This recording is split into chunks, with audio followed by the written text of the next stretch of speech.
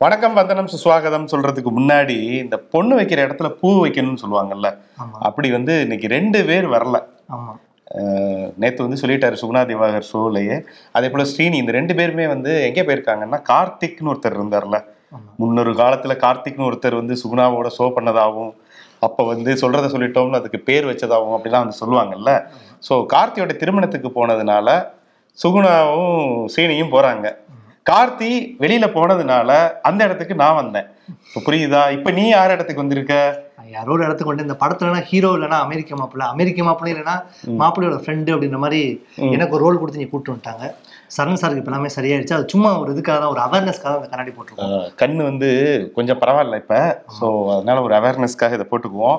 சரி, ஷோக்கு உள்ள போறதுக்கு முன்னாடி நான் உனக்கு ஒரு விடுகதை கேட்கிறேன். விடுகதைக்கு நீ பதில் சொல்றியா? சொல்லுங்க. யாரும் சுழுவா உள்ள போக முடியாத பவன். டீ சமோசா பிஸ்கட்டுக்கு பார்ட்டிக்கு ரொம்ப ஃபேமஸான பவன். மனசாட்சி துளியும் இல்லாத பவன். அந்த பவன் எந்த பவன்? ராஜ் பவன். கரெக்டான பதில் சொல்லிவிட்டாய்.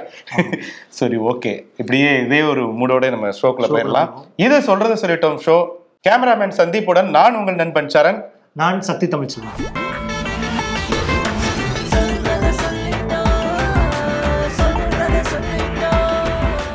இப்ப நீங்க அதை கேட்டீங்கல்ல, பவன், ஆரிய பவன், ஆனந்த பவன், அந்த மாதிரி பவன் மாதிரி ராஜ் பவனுமே அந்த இட்லி, காஃபி, டீ, சமோசா இந்த பார்ட்டியிலாலே ரொம்ப ஃபேமஸ் ஆயிடுச்சு. ஆனா என்னன்னா, அவர் மத்த எந்த வேலையுமே பிடி கொடுக்க மாட்டார் அப்படின்னு சொல்றாங்க. ஆமா, தொடர்ச்சியா அவர் அவருடைய பேனால இங்க் இல்லையா இல்ல அவருக்கு மனசு இல்லையா அப்படிங்கிறது தெரியல. ஒரு கையெழுத்து போடுறதுக்கு இவ்வளவு காலம் தாழ்த்துறது ரொம்ப ரொம்ப கொடுமையா தான் இருக்கு. கையெழுத்து போட்டாதீங்க அப்படின்ற மாதிரி அந்த யாரோ சொல்லியிருப்பாங்க போல. அந்த மொமெண்ட்ல தான் அவர் ஃபுல் மூட்ல இருக்காரு. ஆனா என்னன்னா, தொடர்ந்து சம்பவங்கள் அடுத்தடுத்து தற்கொலை சம்பவங்கள் நடக்கிறத பார்த்தா உண்மையிலேயே ரொம்ப கஷ்டமா இருக்கு. இப்போ ஒரு சம்பவம் நடந்திருக்கு. இது அதாவது இந்த பிரச்சனை விஸ்வரூபம் எடுத்து அது காலாவதி ஆன பிறகு, அந்த மசோதா காலாவதி ஆனிச்சுல, அதுக்கு பிறகு 2 மரணங்கள் நடந்துருச்சு. இன்று ஒரு சம்பவம் நடந்திருக்கு சமீபத்துல. மணலி அப்படிங்கிற ஒரு இடம் இருக்குல்ல, அங்க எம்ஜிஆர் நகர். பார்த்திபன் அப்படிங்கிற ஒரு ஆட்டோ ஓட்டுநர், அவர் தற்கொலை பண்ணியிருக்காரு. எப்படி, எந்த அளவுக்கு இது அவங்களே கஷ்ட ஜீவனம் நடத்துறவங்க ஆட்டோ ஓட்டுநர் அப்படிங்கிறவங்க. 50,000 ரூபாய்க்கு மேல இதுலயே தோத்திருக்காரு. அது கடைசி அந்த 50,000 அவர் இழந்தது எப்படின்னா, தன்னுடைய மனைவிட்ட கேட்டிருக்காரு, விட்டதை பிடிச்சிடலாம் அப்படிங்கிறது. இது எதுவுமே அவங்க மனைவிக்கும் தெரியாதான். ஏதோ ஒரு இதுக்கு கேட்கறாங்க அப்படின்னு சொல்லிட்டு மனைவி என்ன பண்ணிருக்காங்க, இந்த சீட்டு காசு போடுவாங்கல்ல, சோ மகளிர் சுய உதவி குழு, அதுல இருந்து பணத்தை எடுத்து கொடுத்துருக்காங்க. அந்த பணத்தை கொண்டு போய் இதுல வந்தா கண்டிப்பா நம்ம ஜெயிச்சிடலாம், இல்லைன்னா நம்ம தற்கொலை செஞ்சுக்கலாங்கிற முடிவோட, ஏற்கனவே சொல்லியிருக்கோம், ஆன்லைன் ரம்மிங்கிறது சூதாட்டம்ங்கிறதெல்லாம் தாண்டி அந்த மிக உச்சபட்சமா அது ஒரு கணினியோட விளையாடுறது தானே. தோல்வியோடைய அந்த விகிதம் பெர்சன்டேஜ் ரொம்ப அதிகம். இதுல போய் ஏன் இவ்வளவு கொத்து கொத்தா போய் விழுகிறாங்கன்னு தெரியல. ஸோ தற்கொலை பண்ணிக்கிட்டாரு. ஒரு 2 தினங்களுக்கு முன்பு தான் ஒரு வட இந்தியாவை சேர்ந்த ஸ்ரீதனா மாஞ்சி அப்படிங்கிறவங்க இறந்து போனாங்க. ஸோ அவங்க 70,000 கடைசியா 70,000 இழந்ததுனால குடும்பத்துல மிகப்பெரிய ஒரு சண்டை வந்ததாகவும், அந்த மன உளைச்சல்ல அவங்களும் தூக்கு மாட்டி இறந்து போயிருக்காங்க. நான் முன்னாடி இப்படிதான் அந்த லாட்ரி டிக்கெட்னால நிறைய பேர் வந்துட்டே இருப்பாங்க.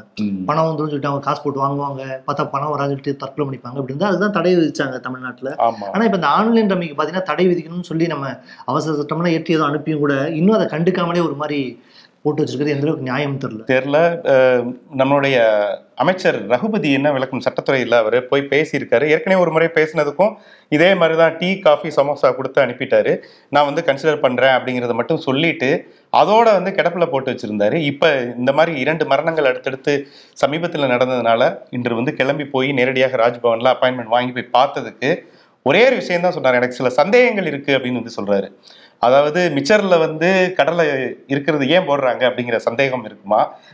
அப்புறம் இது என்ன மாவு, கடலை மாவா இல்ல அரிசி மாவா, இந்த மாதிரியான சந்தேகங்கள் தான் அவருக்கு இருக்கும் போல. இன்னும் எத்தனை உயிர்களை காவு வாங்கிட்டு இந்த சட்டத்துக்கு அவர் ஒப்புதல் கொடுப்பாரு அப்படிங்கிறது $1 மில்லியன் கேள்விதான். திராவிட இயக்கம் இவங்க இருக்காருல்ல, வீரமணி இருக்காருல்ல, திராவிடர் கழக வீரமணி ரொம்ப கோபமா இனிமே கவர்னர் எங்கே போனாலும் கருப்பு கொடி காட்டுவோம்னு இன்னைக்கு அறிக்கை விட்டுருக்காரு. ஸோ போகிற போக்க பார்த்தா எல்லாருமே கிளம்பி அவருக்கு வீட்டுக்கு முன்னாடி நின்று ராஜ்பவன் முன்னாடி கருப்பு கொடி காட்டுவாங்க. அதன் பிறகு ஏற்கனவே எல்லாருமே இப்போ பேச ஆரம்பிச்சிட்டாங்க. விவாதத்துக்குரிய விஷயம் ஆயிடுச்சு, கவர்னர் பதவி இங்கே தேவையா அப்படிங்கிறத. ஸோ இதெல்லாம் பார்த்துட்டு அவர் வேற ஒரு யூனிவர்சிட்டியில் வாழ்ந்துட்டு இருக்காரு போல தமிழகத்துக்குள்ளேயே. ஸோ இந்த மான்லாம் அப்பப்போ உள்ள இருந்து தாவி வரையில தான் ராஜ்பவன்ங்கிற ஒரு இடம் இருக்குங்கிறதுலாம் எனக்கு சின்ன வயசுல தெரியும். இப்போ இவர் இருக்காரு, இவர் வந்து ஸ்டெப் எடுப்பாரா அப்படிங்கிறத நம்ம பொறுத்திருந்து பார்ப்போம். திமுக தேர்தல் நடக்குது. ரொம்ப ஆச்சரியமான ஒரு விஷயமாச்சே. தேர்தல்னா நீங்க வந்து அந்த தேர்தல் கிடையாது, என்னன்னா மாவட்ட செயலர் கூட்டம் நடக்குது. அதான் ஒரு பரபரப்பா இருக்குன்னு சொல்லி தேர்தல்னு சொல்லி சொன்னேன். மாவட்ட செயலருக்கு எனக்கு ஒரு கூட்டம் நடக்குது. அந்த கூட்டம் முடிஞ்சு அவங்க சில முக்கிய முடிவுகள்லாம் எடுக்க போறாங்க. ரொம்ப முக்கியமான ஒரு முடிவு தான் எடுத்திருக்காங்க. நான் இந்த பக்கம் வரையிலே பார்த்தேன், காலையில அண்ணா அறிவாலயத்துக்கிட்ட ஒரே கூட்டமா இருந்தது. 71 மாவட்ட செயலாளர்கள் வந்து கலந்துக்கிறதுனால, ஸோ அவங்க சும்மா வரமாட்டாங்கல்ல, மாவட்டம் வந்து எப்படி 71 மாவட்டம் வச்சுன்னு கேட்பாங்க. இல்ல, ஒவ்வொரு மாவட்டத்தையும் பிரிச்சு ஆமா, வடக்கு மாவட்டம், தெற்கு மாவட்டம், மத்திய மாவட்டம், கிழக்கு மாவட்டம், அது வடகிழக்கு மாவட்டம், எப்படி இந்த காத்துலாம் பரவுது இல்ல, தென்மேற்கு பருவக்காற்று அப்படின்னு வீசுதுல, அது மாதிரி அவங்க மாத்தி வச்சுக்குவாங்க. ஸோ இன்னைக்கு வந்து இந்த 71 மாவட்ட செயலர்கள் மத்தியில ஒரு விஷயத்த வந்து இன்னைக்கு முதலமைச்சர் சொல்லியிருக்காரு, கட்சியுடைய தலைவருங்கிற முறையில. என்னன்னா, இந்த பேராசிரியரோட நூற்றாண்டு விழா வருதுல்ல, அதுக்கு அந்த டிபிஐ வளாகத்துல வந்து அவருக்கு ஒரு திருவுருவச் சிலை பிளஸ் அவருடைய நினைவு கருத்தரங்க, அந்த வளாகத்துக்கே அவருடைய பெயரை வேற வைக்க போறாங்க. அப்புறம் 17, 18, 19 அப்படிங்கிற தேதிகளில் வந்து பொதுக்கூட்டங்கள், அனைத்து கட்சி, அதாவது அந்த மதசார்பற்ற கூட்டணி இருக்குல்ல, அந்த கூட்டணி சார்பாக ஒரு மிகப்பெரிய ஒரு கூட்டம் வந்து ஏற்பாடு பண்ணியிருக்காங்களாம். ஒவ்வொரு மாவட்டம், வட்டம், அந்த பேரூர், கிளை, அந்த மாதிரிலாம் இருக்கும்ல, அங்கெல்லாம் வந்து அவருடைய அந்த நூற்றாண்டு விழாவை சிறப்பிக்கிறதுக்கான விஷயங்கள், திருவுருவப்படத்தை வச்சு நீங்கள் வந்து கொண்டாடுங்க அப்படிங்கிறதெல்லாம் சொல்லியிருக்காங்க.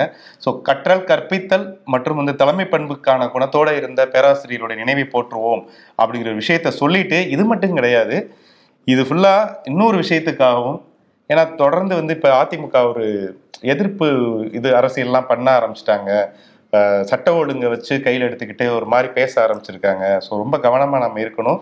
நம்ம அவங்களுக்கு கொடுக்குற பதிலடி எதில் இருக்கும் அப்படின்னா, வரக்கூடிய நாடாளுமன்ற தேர்தலில் 40 நமதே அப்படிங்கிற ஒரு வெற்றியை பறிச்சிட்டோம்னா அவங்க வாயடைச்சு போயிடுவாங்க. அதுக்கு பிறகு நம்மளை எந்த ஒரு கேள்வியும் கேட்க முடியாது. ஸோ அதனால வந்து 40 தொகுதிகளையும் கைப்பற்றுவதற்கான வேலைகளை நீங்கள் பாருங்க அப்படின்னு சொல்லி முடுக்கிவிட்டு இருக்காராம். அது வந்து அவங்களோட கட்சிக்கு பலம் சேர்க்கணும் அப்படின்னு சொல்லி எல்லாமே ஒற்றுமையா செயல்பட்டு நம்மளுடைய எதிர்கட்சிகளுக்கு வந்து நம்மளுடைய வெற்றியை பதிலாக கொடுக்கணும் அப்படின்ற மாதிரி சொல்லியிருக்காரு.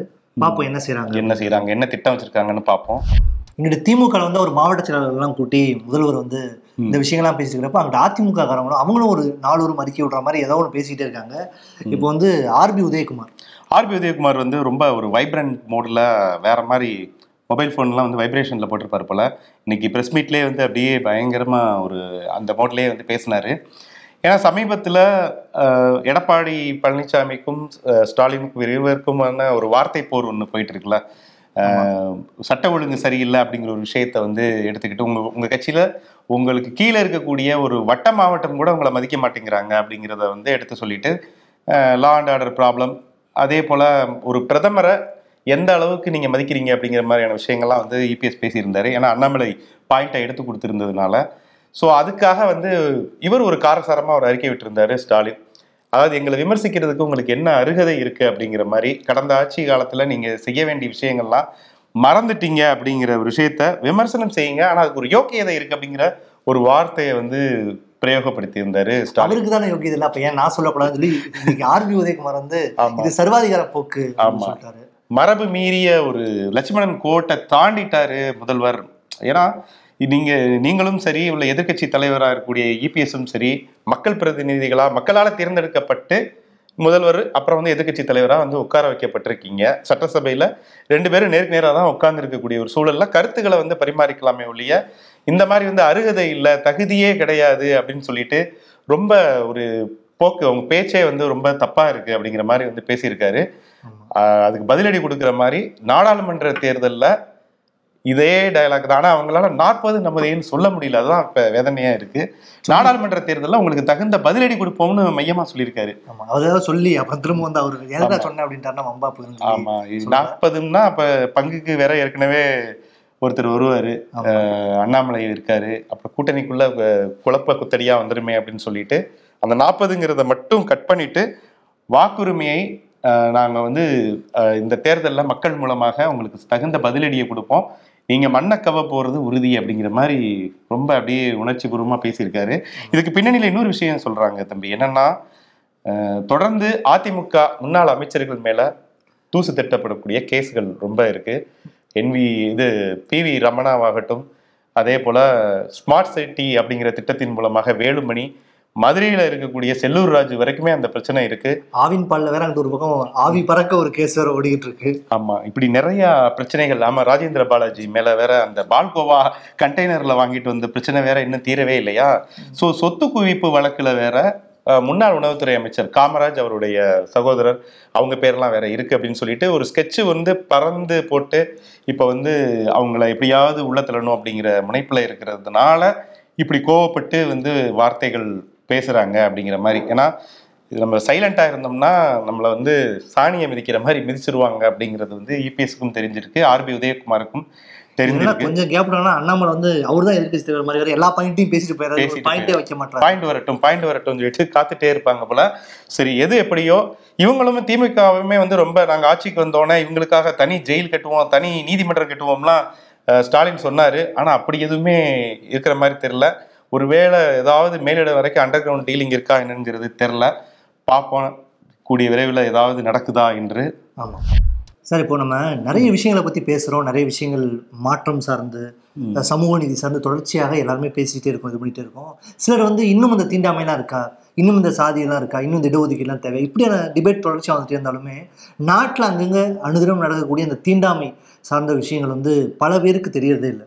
ஏன்னா வந்துட்டு இங்கே நம்ம வேற ஒரு உலகத்தில் வாழ்றோம், நம்ம வாழ்கிற உலகத்தில், நம்ம வாழ்கிற அந்த ஒரு சிறிய உலகத்தில் எதுவுமே இல்லை, நம்ம இருக்கிற சிவருக்குள்ள நம்ம சூதானமாக தானே இருக்கோம். அப்படிங்கிறனால வெளியிலையுமே அந்த மாதிரி எதுவுமே நடக்கிறது இல்லை அப்படின்னு பலர் நினச்சிட்டு இருக்காங்க. ஆனால் இந்த தீண்டாமை அப்படிங்கிறது வந்து இன்னும் அழிக்கப்படாமல் அப்படியே இருந்துகிட்டே இருக்கு அப்படிங்கிறத வந்து உணர்த்தக்கூடிய செய்திகள் தொடர்ச்சியாக வந்துட்டே தான். ஆமாம், பொதுவாக என்ன சொல்லுவாங்கன்னா வந்து சாதியை ஈஸியாக ஒழிச்சிடலாங்க, இப்போலாம் யாருங்க சாதி பார்க்குறா அப்படிங்கிற ஒரு கோஷ்டி சொல்லும். இன்னொரு கோஷ்டி வந்து சாதியை ஒழிக்கிறதுக்கு ஒரு எளிமையான வழி சர்டிஃபிகேட்டெல்லாம் சாதி சான்றிதழ்லாம் கிழிச்சு போட்டுறது அப்படின்னு சொல்லுவாங்க. இடஒதுக்கீடெல்லாம் ரத்து செஞ்சிருங்க அப்படிங்கிற ஒரு மகோன்னதமான யோசனைகள்லாம் வந்து சொல்லுவாங்க. எப்படி அது அழிக்க போற, அழிலப்பெற வச்சுதான் அழிக்கணும், இந்த மாதிரி தான். ஆமா, இப்பெல்லாம் யார் சாதி பார்க்குறா அப்படின்னு கேட்குறவங்களுக்கு அப்பப்ப ஒரு சம்பவங்கள் வந்து புடனையில் அடிச்ச மாதிரி நடந்துட்டு இருக்கு.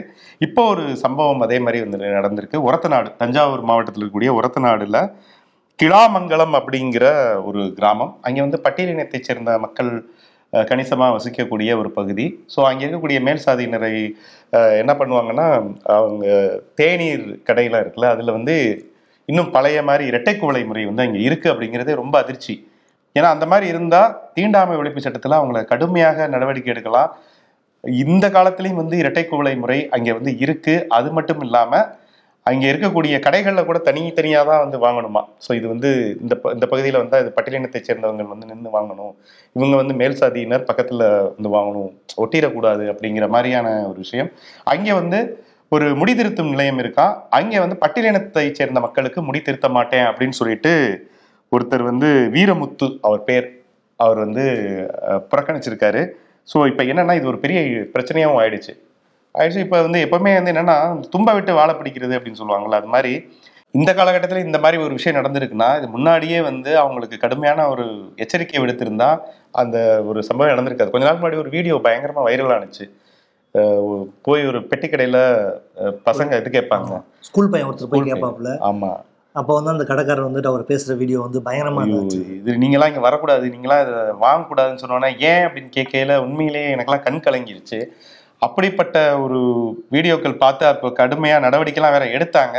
இப்போவும் வந்து இந்த தகவல் தொழில்நுட்ப உலகத்துலேயும் இந்த மாதிரியான ஆட்கள் இருக்கிறது வந்து ரொம்ப வேதனை அளிக்கக்கூடிய ஒரு விஷயம்.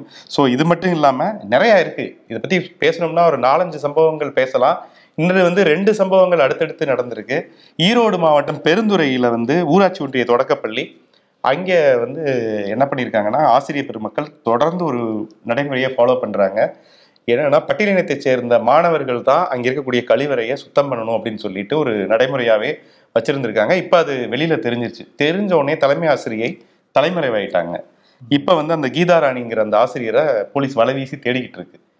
ஸோ இந்த மாதிரியான சம்பவங்கள்லாம் தொடர்ந்து நடக்குது. கொஞ்ச நாள் முன்னாடி கூட விருத்தாச்சலம் பக்கத்தில் மாணவர்களை வந்து பள்ளி வளாகத்தில் வேலை செய்யறதுக்காக ஒரு ஆபத்தான முறையில் ஒரு டிராக்டரில் ஏற்றிட்டு போன காட்சிகளை வேற நாம் பார்த்தோம். அப்பவும் வந்து கடுமையான நடவடிக்கை எடுத்தாங்க. நடவடிக்கைங்கிறது வந்து உடனே பணியிடை மாறுதல் அந்த மாதிரியான விஷயங்கள் மட்டும் இல்லாமல் மிக கடுமையான ஒரு தண்டனை கொடுத்தாதான் இந்த மாதிரியான சமூக கேடுகள்லாம் அவலங்கள்லாம் தீரும். அதை வந்து முதல்வர் உறுதிப்படுத்தணும். பார்ப்போம். ஏன்னா இதெல்லாம் வந்து ஒரு பானை சோற்றுக்கு ஒரு சோறு மாதிரி 4-5 விஷயங்கள் தொடர்ந்து நடக்குது அப்படிங்கிறது. சொன்ன மாதிரி இப்போ இந்த சாதி தீண்டாமை இந்த மாதிரி விஷயங்கள்லாம் ஒழிக்கிறதுக்கான ஒரு முதல் படியை எங்க இருக்கும்னா நம்ம பள்ளியில இருந்து தான் தொடங்கும். பள்ளியில தான் வந்து தீண்டாமை சார்ந்து யாரும் சாதி பார்க்கக்கூடாது அப்படிங்கிற விஷயங்கள்லாம் கற்றுக் கொடுக்கக்கூடிய ஒரு இடமா, அடுத்த தலைமுறையை வந்து ரொம்ப ஒரு சமூக நீதியோட வளர்க்கக்கூடிய ஒரு இடமா பள்ளிகள் தான் இருக்கும். ஆனால் அந்த பள்ளிகள்லேயே இந்த மாதிரி விஷயங்கள் நடக்கிறது, அதுவும் ஆசிரியர்களே அதுக்கு தூண்டுகோலா இருக்கிறது அப்படிங்கிறது வந்து ரொம்பவே ஆபத்தான ஒரு போக்கு. ரொம்ப நாளைக்கு முன்னாடி ஒரு ஆசிரியரும் மாணவரும் பேசக்கூடிய அந்த ஃபோன் உரையாடல் கூட ஒரு வைரல் ஆச்சு. அந்த ஒரு ஆசிரியர் வந்து சொல்லியிருப்பாங்க, இந்த மாதிரி என்னடா அவங்களாம் வேற ஆளு, அவங்களோட பேசலாமா அப்படிலாம் பேசிட்டு இருப்பாங்க. ஏன்னா பள்ளிகள் இந்த மாதிரியான விஷயங்கள் நடக்கிறப்போ, அந்த செய்திகள் பரவுறப்போ பள்ளியில் இருக்கக்கூடிய தலைமை ஆசிரியர்களுக்கு இது சார்ந்த விழிப்புணர்வு அரசு ஏதாவது பண்ணி ஏற்படுத்திட்டே இருக்கணும். அடிக்கடி எல்லாம் கண்காணிக்க வேண்டிய ஒரு சூழலும் இருக்கு.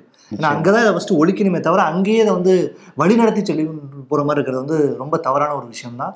அதை எல்லாருமே ஏட்டு சுரைக்காய் கறிவுக்கு உதவாது அப்படிங்கிற மாதிரி வெறும் தீண்டாமை ஒரு பாவச் செயல், தீண்டாமை ஒரு பெருங்குற்றம், தீண்டாண்மை ஒரு மனிதத்தன்மையற்ற செயல். மனிதத்தன்மையற்ற செயல்னு சொல்றதையே வந்து அதை விட ஒரு அவமானம் வேறு எதுவுமே இல்லை. இதெல்லாம் ஃபாலோ பண்ணாத அந்த ஆசிரியர் பெருந்தைகளுக்கு நிரந்தர பணி நீக்கம் செஞ்சா கூட தகுந்தான் என்ன கேட்டா. இப்பதானே சார் நீங்க சொன்னீங்க, இந்த திமுகல வந்து ஸ்டாலின் அவர்கள் வந்து நம்மளாம் ஒற்றுமையா செயல்பட்டு 40 நம்மதே, நம்ம மேல நிறைய கெட்ட பேர் வருது, ஏதாவது சின்னது வந்தா கூட ரொம்ப பிரச்சனையாயிடுது, அதை சோசியல் மீடியாலாம் போட்டு இது பண்ணிடுறாங்கன்னு சொன்னாங்க. ரீசெண்டா இன்னொரு சர்ச்சை வேற வந்துருச்சு இப்போ புதுசா உங்களுக்கு. அந்த அமைச்சர் நாசர் அவர் வேற வந்து அந்த மைக் சம்பவத்துல வந்து கொஞ்சம் இதாயிட்டாப்ல. ஒரு பொது மேடை அது. அந்த மேடைக்கு வந்து அவர் மைக்கை வந்து ஏதோ விழ போணுச்சு அப்படின்னு சொல்லிட்டு அவரை வந்து அந்த தள்ளி விட்டுட்டாராம். அவருடைய உதவியாளர் வந்து வரையில ஒரு சின்ன தள்ளுமுள்ள ஆகும்ல திடீர்னு. அதனால என்ன பண்ணியிருக்காரு, அந்த மைக்கை வந்து அவர் சரிஞ்ச மைக்கை தாங்கி பிடிக்கையில அது கீழே விழுந்ததுனால ஓங்கி ஒரு தட்டுறாரு அவரை பொது இடத்துல வந்து. இந்த முன்னாடி வந்து இதே மாதிரிதான் விஜயகாந்த். ஆமா, அவருக்கு வந்து என்ன பண்றதுன்னு தெரியாம தன்னுடைய கோபத்தை டக்குன்னு வந்து தன்னுடைய உதவியாளர்கள்ட்ட, தன்னுடைய கட்சி பிரமுகர்கள்ட்ட, தொண்டர்கள்ட்ட எல்லாம் வந்து காமிச்சிருவார், மண்டையிலேயே அடிக்கிறது இந்த மாதிரி. அவர் வந்து மூஞ்சிலேயே வந்து இந்த நாசர் பால்வளத்துறை அமைச்சர் அப்படி வந்து பண்ணியிருக்காரு. பொதுவா வந்து அவடியின் மன்னர் இவர் அப்படின்னு இதுக்கு முன்னாடி ஒருத்தர் அங்க இவருக்கு எதிராக நின்னாரு, பேரு மாஃபா. ஆமா, அவரை வந்து வெற்றி கொண்டா மட்டும் போதாது, இந்த மாதிரி மக்கள் மனதில் இடம் பிடிக்கணும்னா பொது வெளியில ரொம்ப கவனமா இருக்கணும். இதைத்தான் ஸ்டாலின் தொடர்ந்து சொல்லிக்கிட்டே இருக்காரு. வீட்டை விட்டு வெளியில வர்றதுக்கு முன்னாடியே உங்களுடைய பொது வெளின்னே ஒன்னே கிடையாது, பிரைவசிங்கிறதே ஒன்றும் இல்லை, எல்லாமே ஓப்பன் டு ஆல் அப்படிங்கிற மாதிரி ஆயிடுச்சு. ஸோ என்னால் நிம்மதியாக தூங்க முடியல, கொஞ்சம் கவனமா இருங்கயா அப்படிங்கிறத வந்து சொல்றாங்க. ஸோ அது நான் விளையாட்டுக்கு அடித்தேன், கண்ணத்தை தான் கிள்னேன் அப்படின்னு அவருக்கு விளக்கம் கொடுத்தாலும் கொடுப்பாரு. பட் இனிமே இந்த மாதிரியான விஷயங்கள் பண்ணாமல் இருக்கிறது உங்களுக்கு நன்மை பயக்கும் அப்படிங்கிறத இந்த இடத்துல பதிவு பண்ணிக்குவோம். இந்த ஒன்று பண்ணுவாங்களே சார், முன்னாடி அந்த எம்எல்எம் அப்படிலாம் சொல்லி ஸ்கீம் வச்சுட்டு 5 பேரை நீ சேர்த்துட்டா உனக்கு 50,000 கிடைக்கும், அதுக்கப்புறம் அந்த 5 பேர் இன்னொரு 5 பேர்த்த சேர்த்துட்டா உனக்கு இன்னொரு 50,000 கிடைக்கும் சொல்லி சேர்த்துருவாங்கல்ல. இந்த மாதிரி போலி கும்பலாம் மாறிட்டாங்கன்றப்ப தான் வந்துட்டு ஒரு பொண்ணுகிட்ட வந்து அமெரிக்க தூதர்கள் நாங்க அப்படின்னு சொல்லி 26 லட்சம் மோசடி பண்ணியிருக்காங்க. இந்த மாதிரி வேலை கன்ஃபார்ம் அப்படின்னு சொல்லிட்டு மோசடி பண்ணிருக்காங்க. என்னன்னா அமெரிக்க தூதர்கள் யாருன்னு கூடவா தெரியாத அளவுக்கு வீக்கா இருக்காங்க அப்படின்ற மாதிரி இருக்கு. ஆமா, இது வட இந்தியால நடந்த ஒரு சம்பவம். இது மாதிரி சம்பவம் நிறைய நடந்திருக்கு தம்பி. ராமநாதபுரத்துல இதே மாதிரிதான் நாவப்பன் அப்படின்னு சொல்லிட்டு ஒருத்தர், பேர் வந்து 2 பேர் அவருக்கு, பிரகாஷ். அவர் என்ன பண்ணியிருக்காரு, டிஎன்பிஎஸ்சி மூலமா நான் குரூப் 1 வந்து பாஸ் ஆயிருக்கேன் அப்படின்னு சொல்லிட்டு அவராகவே ஒரு போஸ்ட், ஜாயின்ட் செக்ரட்டரி ஈக்குவலான ஒரு அதிகாரி அப்படின்னு சொல்லிட்டு பச்சை இங்கில் சைன் போட்டு வெவ்வேறு துறைகளுக்கு, சுகாதாரத்துறை அது இதுன்னு சொல்லிட்டு போஸ்டிங்லாம் போட்டு அதை வந்து ஒரு கலெக்டர் வேறு அக்செப்ட் பண்ணி 1 வாரம் டைம் வேணும் அப்படின்லாம் சொல்லி புதுசாக போஸ்டிங்லாம் போட்டு அனுப்பியிருக்காங்க. ஸோ செக் பண்ண கூட முடியாமல் அப்படி நிறைய பேர் ஏமாத்திருக்காங்க. ஒரு போலி ஐபிஎஸ் ஒருத்தரை வந்து பிடிச்சாங்க இங்கே அம்பத்தூரில். அவர் என்னன்னா பெர்ஃபெக்டாக 1 வருஷம் நல்லா நீட்டாக ஏமாத்திருக்காரு. அவர் வந்து இப்படி சைரன் வச்ச காரில் சுற்றிக்கிட்டு இருக்கிறது, பர்சனலான விஷயங்கள்லாம் பண்ணிக்கிட்டு இருக்கிறது அப்படின்னு. எங்கே டவுட் வந்துச்சுன்னா ஒரு ஜிம்முக்கு போயிருக்காரு. இந்த ஜிம்மில் போய் ஒர்க் அவுட் பண்ணியிருக்காரு. நல்ல விஷயம் தானே அப்படின்னு நீ கேட்ப. என்னன்னா இந்த ஜிம் ஓனருக்கு எப்படி சந்தேகம் வந்திருக்குன்னா, என்னதான் வந்து உடம்பு மேலே அக்கறை ஒரு ஐபிஎஸ்க்கு இருந்தாலும் இப்படி யூனிஃபார்மோடையா வந்து எக்ஸசைஸ் பண்ணுவாங்க அப்படின்னு சொல்லிட்டு அப்படியே லோக்கல் ஸ்டேஷனுக்கு ஃபோன் அடிக்க, அப்படியே அவரை வச்சிருங்க நாங்கள் வந்துடுறோம் அப்படின்னு சொல்லிட்டு இன்ஸ்பெக்டர் வந்து பார்த்துட்டு ஐடி கார்டை காமிச்சிருக்காங்க. மிரண்டாங்களாம். ஐபிஎஸ் அதிகாரிகளுடைய ஐடி கூட டூப்ளிகேட் மாதிரி இருக்கும் போல, அவ்வளோ பெர்ஃபெக்டாக இருந்திருக்கு. அப்புறம் பிடிச்சி வாராஜா அப்படின்னு கூப்பிட்டு போயிருக்காங்க. கேரளாவில் அதே மாதிரி நடந்திருக்கு. உத்தரப்பிரதேசத்தில் ஒருத்தர், அவர் வந்து ரொம்ப வருஷமாக ஐஏஎஸ் அப்படின்னு சொல்லிட்டு வந்து சீஃப் கெஸ்டாலாம் போயிருக்காரு. என்ன எங்க மாட்டினாரு அப்படின்னா, அவருக்கு வந்து இந்த கேண்டிடேட் அப்படிங்கிறதுக்கு வந்து ஸ்பெல்லிங் தப்பா எழுதிருந்திருக்காரு. இதுவே எழுத தெரியாதவர் எப்படி பாஸ் ஆனாரு அப்படின்னு சொல்லிட்டு அப்புறமா லேட்டா சுதாரிச்சுட்டு விசாரிச்சிருக்காங்க. அப்புறம் அவர் போலின்னு தெரிஞ்சிருக்கு. அது எப்படி கண்டுபிடிக்கிறாங்க? அது இது எல்லாமே இந்த சர்தார் வல்லபாய் பட்டேல் இது இருக்குல்ல, நேஷனல் போலீஸ் அகாடமி, அப்புறம் வந்து லால் பகதூர் சாஸ்திரி அட்மினிஸ்ட்ரேஷன் அந்த இது இருக்குல்ல, இங்கெல்லாம் வந்து ஒரு 8 மாதம் ஒரு பெண்மணி அந்த பயிற்றுவிக்கிற அந்த ட்ரைனிங்ல இருக்கக்கூடிய ஒரு வேலைலாம் பார்த்துருக்காங்க. ஸோ எப்படியோ உள்ள வந்து கருப்பாடு இருந்ததுனாலதான் பணம் கொடுத்து அப்படி உள்ள போக முடியுது அப்படிங்கிறது ரொம்ப மக்கள் ரொம்ப கவனமா இருக்கணும் அப்படிங்கிறத எல்லாமே சொல்ல வருது. என்னன்னா இப்படி வந்து இப்படி இப்படி யூனிஃபார்ம்லாம் போட்டு ஜிம்முக்குள்ள வராது அப்படின்னா சந்தேகப்பட்டிருக்காரு ஜிம் ஓனர். அந்த ஜிம் ஓனர் மாதிரி தான் நம்ம இருக்கணும் அப்படிங்கிறதா சொல்ல வருது. விழிப்புணர்வா இருக்கணும். குறுக்கோளியில போஸ்டிங் வாங்க நினைக்க கூடாது. அப்படி நினைச்சாலே இந்த மாதிரி ஆட்கள் அமெரிக்க தூதர் அப்படின்ட்டு வந்து 26 லட்சத்து பில்ல போட்டு போயிருவாங்க. அந்த 26 லட்சத்து நீங்க ஊர்ல ஒரு கடை கூட வச்சு பழச்சுக்கலாம். அதான் சொல்ல வருது. இன்னொன்னு பாத்தீங்கன்னா அந்த நான் புஷ்பான்னா என்ன ஃபிளவர் இல்ல ஃபயர் மாதிரி ஒரு 44 பேர் சேர்ந்து செம்மர கடத்தல் பண்ணிருக்காங்க. இதுவும் அதே மாதிரி தான் அரஸ்ட். கடந்த சில வருடங்களுக்கு முன்பு தமிழர்கள் ஒரு கும்பலா போய் அங்க செம்மரம் கடத்தினாங்க. அதன் மூலமா வந்து உயிரையே இழந்தாங்க. ஸோ அதுக்கு பிறகு இங்கிருந்து போறது குறைஞ்சு போயிருக்கு அப்படின்னு பார்த்தா நேற்று நடந்த சம்பவம் வந்து அவ்வளோ அதிர்ச்சியா இருக்கு. 44 பேரை வந்து திருப்பதி போலீஸ் அரெஸ்ட் பண்ணிருக்காங்க. இது அதே மாதிரி தான் இந்த திருட தெரியாதவன் தலையாரி வீட்டுல ஒளிஞ்ச கதைன்னு எங்க அப்பா தான் சொல்லுவோம். அதே மாதிரி என்ன பண்ணிருக்காங்க, நல்லா ஒரு 2 கோடி ரூபாய் செம்மர கடத்தல் சரக்கை எடுத்துட்டு ஒரு வண்டியில லாரியில ஏறி போயிருக்காங்க. போனது அந்த நல்ல ஒரு லாரியில போயிருந்தாங்கன்னா மாட்டியிருக்க மாட்டாங்க. ஆயில் ஒழுதுட்டே போயிருக்கு. போலீஸ் இந்த ரோந்து வந்திருக்குல்ல, டிராபிக் போலீஸ், அவங்க வந்து ஒரு நல்லெண்ணெய் அடிப்படையில தான் இந்த எண்ணெய் கொட்டுதுங்க அப்படின்னு சொல்லிட்டு துரத்தி போயிருக்காங்க. ஐயோ நம்மளை பிடிக்க போறாங்கன்னு சொல்லிட்டு அவங்க சேசிங்ல வேகமா போக அப்புறம் தான் அவங்களுக்கு டவுட்டே வந்திருக்கு. எதுக்கு இப்படி பேய்த்தனமா ஓட்டிட்டு போறாங்க, நம்ம நல்லது தானே செய்யறோம் அப்படின்னா உள்ள ஏதோ இருக்கு அப்படின்னு சொல்லி எஸ்பிக்கு போன் அடிச்சு கண்ட்ரோல் ரூம்க்குலாம் அடிச்சோடனே அவங்க உள்ள வந்து வேற ஏதோ கடத்துறாங்க, ஆளை பிடிங்க அப்படின்னு சொல்லி மடக்கியிருக்காங்க. இறுதியாம போச்சுன்னு சொல்லி சிக்கிட்டாங்க. தமிழர்கள் தான் அது. ஆமா, இவங்க சார் போயிட்டு இந்த மாதிரி நீங்க சொன்னீங்கல்ல இந்த மாதிரி ஆயில் கூட்டிட்டு போய் பிடிச்சிட்டாங்க அப்படின்னு. ஏன்னா வந்து போன தடவை வர அந்த செய்தி எல்லாம் பார்த்தீங்கன்னா இந்த மாதிரி அரெஸ்ட் பண்ணாங்க அப்படின்னா செய்தி இருக்காது. 6 பேர் சுட்டுக்கொலை, 7 பேர் சுட்டுக்கொலைன்னு தான் இருக்கும். இது ரொம்ப அது அதிகரிச்சுட்டே இருந்தது. பார்த்தா அது கம்மியா இருந்தது. இப்போ திரும்ப இந்த மாதிரி நடக்கிறது வந்து ரொம்பவே ஒரு பதட்டத்துக்குள்ள. அந்த புஷ்பா படத்துல காட்டுற மாதிரி அவ்வளவு எளிமையெல்லாம் அந்த காடு அந்த வனம் அதெல்லாம் கிடையாது. ரொம்பவே வந்து பாத்தீங்கன்னா நிறைய பேர்த்து இங்க இருந்து ஒரு வறுமை சூழல அவங்க வேலைக்கு போவாங்க. அங்க போய் பார்த்தோம்னா இந்த மாதிரி அவங்களுக்கு கடத்தல் நடக்கிறப்போ யாருமே அந்த தலைமை யார் அப்படிங்கிறலாம் அவங்க தப்பிச்சு போயிடுவாங்க. அவங்களாம் யாருமே அங்க இருக்க மாட்டாங்க. இந்த எளிய மக்கள் தான் வந்து சுடப்பட்டு இறந்து போற அந்த ஒரு கொடுமை நடக்கும். அதனால வந்து இதையுமே வந்து கொஞ்சம் ஒரு கன்சிடர் பண்ணி சரியான ஒரு விதத்துல வந்து கட்டுப்படுத்தணும். அதனால ஒரு காமெடியான ஒரு விஷயம் என்னன்னா, அந்த புஷ்பா படம் வந்த பிறகு நான் அந்த கலைப்படைப்பெல்லாம் நான் ஒண்ணு குறை சொல்லல. அதை பார்த்த உடனே வந்து இவங்களுக்குள்ள ஒரு ஹீரோயிசம் ஊற்று எடுத்து நம்ம அப்படியே ஈஸியா போயிடலாம், மரத்தை செட்டில் ஆயிடலாம் நினைச்சிருவாங்க போல. சீமானவர் ரெக்கையை விரிச்சிட்டு போங்கடா அப்படின்னு சொல்லியிருக்காரு. அந்த மாதிரி வந்துட்டு எதுவும் பண்ணிடக்கூடாது, ஆபத்து தான். ஏன்னா சிலர் வந்து ஆயில் ஒழுகுன்னு வருவாங்க, சிலர் வந்து உண்மையுமே வந்து ஆப்படிச்சு விட்டு போயிடுவாங்க. ஆயில் ஒழுகுன்னா ஆயிலே போயிடும். அதை ரொம்ப கவனமா வச்சுக்கோங்க. ஏன்னா அதை இந்த இடத்துல பதிவு பண்ண வேண்டிய ஒரு இடத்துல இருக்கும். சரி, ஓகே.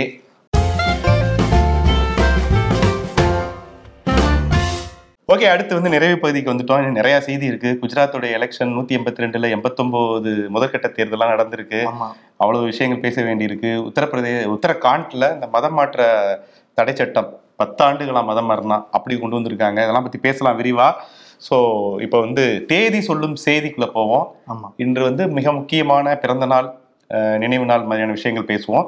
நிறைய பேருக்கு வேற அந்த நாள் இன்னைக்கு நம்ம குறிப்பிட வேண்டியது இருக்கு. ஆமா, நிஜமா. அதே போல நம்மளுடைய நேயர்கள் இன்னைக்கு வந்து பிறந்த நாள்லாம் வந்து மெயில் பண்ணுவாங்க.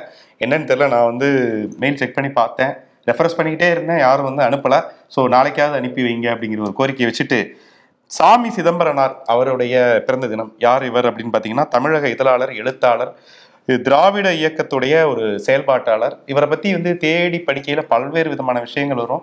1930 வந்து பார்த்தோம்னா இவர் அந்த கைம்பெண் திருமணம் அப்படிங்கிற ஒரு விஷயம், விதவை பெண் திருமணத்தை பெரியார் முன்னிலையில் வந்து பண்ணியிருக்காரு அப்படிங்கிறது ஈரோட்டில் அப்படிங்கிற ஒரு தகவல். நிறைய சமூக சிந்தனை, அவருடைய கருத்துக்கள்லாம் வந்து இன்றைய காலகட்டத்துக்கும் பொருந்தக்கூடிய ஒரு விஷயம்.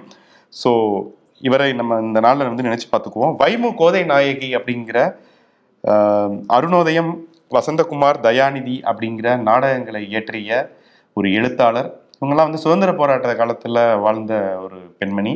துப்பறியும் நாவல் எழுதிய முதல் பெண் அப்படிங்கிற ஒரு சிறப்பு இவங்களுக்கு இருக்கு.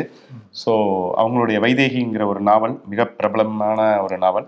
ஸோ அவங்களுடைய பிறந்த தினத்தில் நம்ம அவங்கள இந்த நாளில் நினைச்சு பார்த்துக்குவோம். பாப்லோ எஸ்கோபார் அப்படிதான் ஞாபகம் வருது. அவருடைய பிறந்த நாளும் இன்னைதான். கொலம்பியா தேசத்தை சேர்ந்த மிகப்பெரிய ஒரு கடத்தல் மன்னன், போதை மருந்து கடத்தல்ல ஒரு பெரிய சாம்ராஜ்யத்தை நிறுவிய ஒருத்தர். இவரெல்லாம் நம்ம வந்து நினைச்சுக்கணும், இவரை ஃபாலோ பண்ணிடக்கூடாது. புஷ்பானா நெருப்புடாங்கிற மாதிரி ஃபாலோ பண்ணிடாதீங்க, தெரிஞ்சு வச்சுக்குவோம். ஆமா, மேதா பட்கர் இன்னைக்கு அவங்களுடைய பிறந்த தினம். இவங்களதான் நீங்க ஃபாலோ பண்ணணும். ஆமா, நிச்சயமாக. நர்மதா பச்சோதானா, நர்மதா பச்சோ. ஆமா, அது மாதிரியான ஒரு சமூக செயற்பாட்டுக்கு இயற்கை அந்த விஷயங்கள்லாம் தொடர்ச்சியா அது பண்ணிட்டு. ஆமா, ரொம்ப வைப்ரண்டான ஒரு போராளி. அவங்களையும் இந்த நாளை நினைச்சு பார்த்துக்குவோம். அதே போல என்னுடைய நான் 90s கிட்ட தான் நம்பு அர்ஜுன ரணதுங்கா அப்படின்னு சொல்லிட்டு ஒரு பிளேயர் இருந்தாரு. அப்ப வந்து அவருடைய ஃபேன். இலங்கை தான், ஆனா நல்ல ஒரு ஸ்டைலிஷா லெஃப்ட் ஹேண்டர் அவரு. ஸோ அவருடைய பிறந்தனா அப்புறம் அரசியல்வாதியாகவும் மாறினார் இலங்கையில. ஸோ அவரு ட்ரம் சிவமணி. நம்ம எல்லாரும் பார்த்துருக்கீங்க, ஏஆர் ரஹ்மானுடைய எல்லா பர்ஃபார்மன்ஸ்லையுமே பார்த்தீங்கன்னா பின்னாடி ஒருத்தர் தலையில துணி கட்டிட்டு ட்ரம்ஸ் அடிச்சுட்டே இருப்பாரு. ட்ரம் சிவமணி ரொம்ப முக்கியமான ஒரு ஆர்டிஸ்ட் அவரு. ஆமா ஆமா. இப்போ வந்து ஆஸ்கர் ஸ்கோர்லயுமே அவர் பங்கெடுத்திருந்தாரு. அவரை வாழ்த்திக்குவோம், அவரை வாழ்த்துவோம். அப்புறம் புட்டண்ணா கனகல் அப்படின்னு சொல்லிட்டு கன்னட சினிமாவுடைய மிக முக்கியமான இயக்குனர். அதே போல காதல் பிசாசே அந்த பாட்டு பாடின உதித் நாராயண். அவருடைய அந்த பருவா இல்லை அப்படிங்கிறதே வந்து ஒரு வித்தியாசமான அடையாளமானுச்சு. தமிழை கொண்டாலும் அவருக்குன்னு ஒரு பெரிய ஃபேன் பேஸ் இருக்கு. ஸோ அவரை இந்த நாளில் வந்து வாழ்த்திக்குவோம். நம்ம இப்போ எல்லாமே இந்த இன்ஸ்டாகிராம்லாம் அப்பப்போ வந்து பாட்டை கிண்டல் பண்ணி அவங்களா ஒன்று பாடுறாங்கல்ல, இதெல்லாம் அப்பயே வந்து ரியலாகவே பண்ண மாதிரி இருக்கும். உதித் நாராயணுக்கு ஒரு பயங்கரமான ஃபேன்ஸ் இருப்பாங்க. உனக்கு அவர் பாட்டில் பாடினதுல என்ன பாட்டு பிடிக்கும்? அந்த முத்து பாட்டுல ஒரு பாட்டு இருக்குமே சார், குழுவாது இல்லை முத்து வந்தல். ஓகே ஓகே, சரி. உங்களுக்கு அவர் பாடின பாட்டு என்ன பாட்டு பிடிச்சிருக்கு அப்படிங்கிறத கமெண்ட் செக்ஷன்ல சொல்லுங்க. அப்புறம் இன்னைக்கு வேர்ல்டு எய்ட்ஸ் டே அப்படிங்கிற ஒரு விஷயம், அதையும் சொல்லிடுவோம். அப்புறம் இறந்த தினம் அப்படின்னு பார்த்தோம்னு வச்சுக்குவேன், 2 முக்கியமான ஆளுமைகளுடைய நினைவு தினம். ஆமா, இது வந்து பார்த்தீங்கன்னா நம்ம உண்மையுமே நினைச்சு பார்க்கக்கூடிய ஒரு மிக முக்கியமான ஆளுமைகள் தான் அவங்க. ஒருத்தர் எல்லிஸ் ஆர் டங்கன். ஆமா, அப்புறம் கவிஞர் இன்குலாப். எல்லிஸ் ஆர் டங்கன் வந்து சொல்லணும்னா அவர் வந்து அமெரிக்க நாட்டை சேர்ந்தவர். ஆனால் இங்கே வந்து அவர் எம்ஜிஆர்லாம் அவர் தான் அறிமுகப்படுத்தினார், கலைவாணரை அவர் தான் அறிமுகப்படுத்தினார். நிறைய தமிழ் சினிமாக்கள் எடுத்திருக்காரு. அது வந்து ஒரு பெரிய ஒரு வெளிநாட்டில் பிறந்து வந்து இங்கே வந்து ஒர்க் பண்ணது தமிழ் சினிமாவில் அப்படிங்கிறது ஒரு வித்தியாசமான தகவல். இன்றைய தலைமுறைக்கு தெரிஞ்சுக்க வேண்டிய ஒரு செய்தி. ஒரு பயானியர் ஒரு சினிமாவில் அப்படின்னு சொல்லிட்டே இருப்பாங்க தொடர்ச்சியா. அப்புறம் வந்து இன்குலாப் வந்து ரொம்ப ஒரு சமூக சிந்தனை இருக்கக்கூடிய ஒரு கவிஞர், கலைஞர். அவர் வந்துட்டு அவர் தான் வந்து ரொம்ப முக்கியமான ஒரு பாடல் இருக்கும். நீங்க சமூக நீதி மேடைகள் நிறைய பார்த்தீங்கன்னா மனுசங்கடா நாங்க மனுசங்கடா அப்படின்னு ஒரு பாட்டு இருக்கும். சாதி ஒழிப்புக்கு தீண்டாமைக்கு எதிராக அந்த மேடைகள், பல மேடைகள் அந்த பாடல் ஒழிச்சிருக்கு. அதை எழுதினவர் வந்து இன்குலாப் தான். இன்குலாப் வந்து அவருடைய கவிதைகள் எல்லாமே ரொம்ப ஒரு காத்திரமா இருக்கும். அவர் வந்து தொடர்ச்சியா வந்து தன்னுடைய கவிதைகள் மூலமா இந்த சமூக நீதியை பரப்பணும், மற்ற விஷயங்கள் சாதி ஏற்றத்தாழ்வுலாம் ஒழிக்கணும்ன்றதுக்காக தொடர்ச்சியாகவே எழுதிட்டு இருந்தவர். யாராவது கண்டிப்பாக அந்த மனுசங்கடா பாடல் நீங்கள் கேட்கல அப்படின்னா நீங்கள் அதை கேட்கலாம். இன்குலாபோட கவிதைகளை நீங்கள் எதுவும் படித்ததில்லை அப்படின்னா நீங்கள் இன்குலாபுடைய கவிதைகளை படிக்கலாம். ஏன்னா அவ்வளவு காத்திரமான கவிதைகள் அது. இந்த காலகட்டத்தில் ரொம்பவே முக்கியமாக நம்ம வந்து நினைச்சு பார்க்கக்கூடிய ஒரு கவிஞர் அவர் இன்குலாப். ஓகே, நாளை சந்திப்போம் இன்னும் அதிக தகவலுடன், செய்திகளுடன். நன்றி.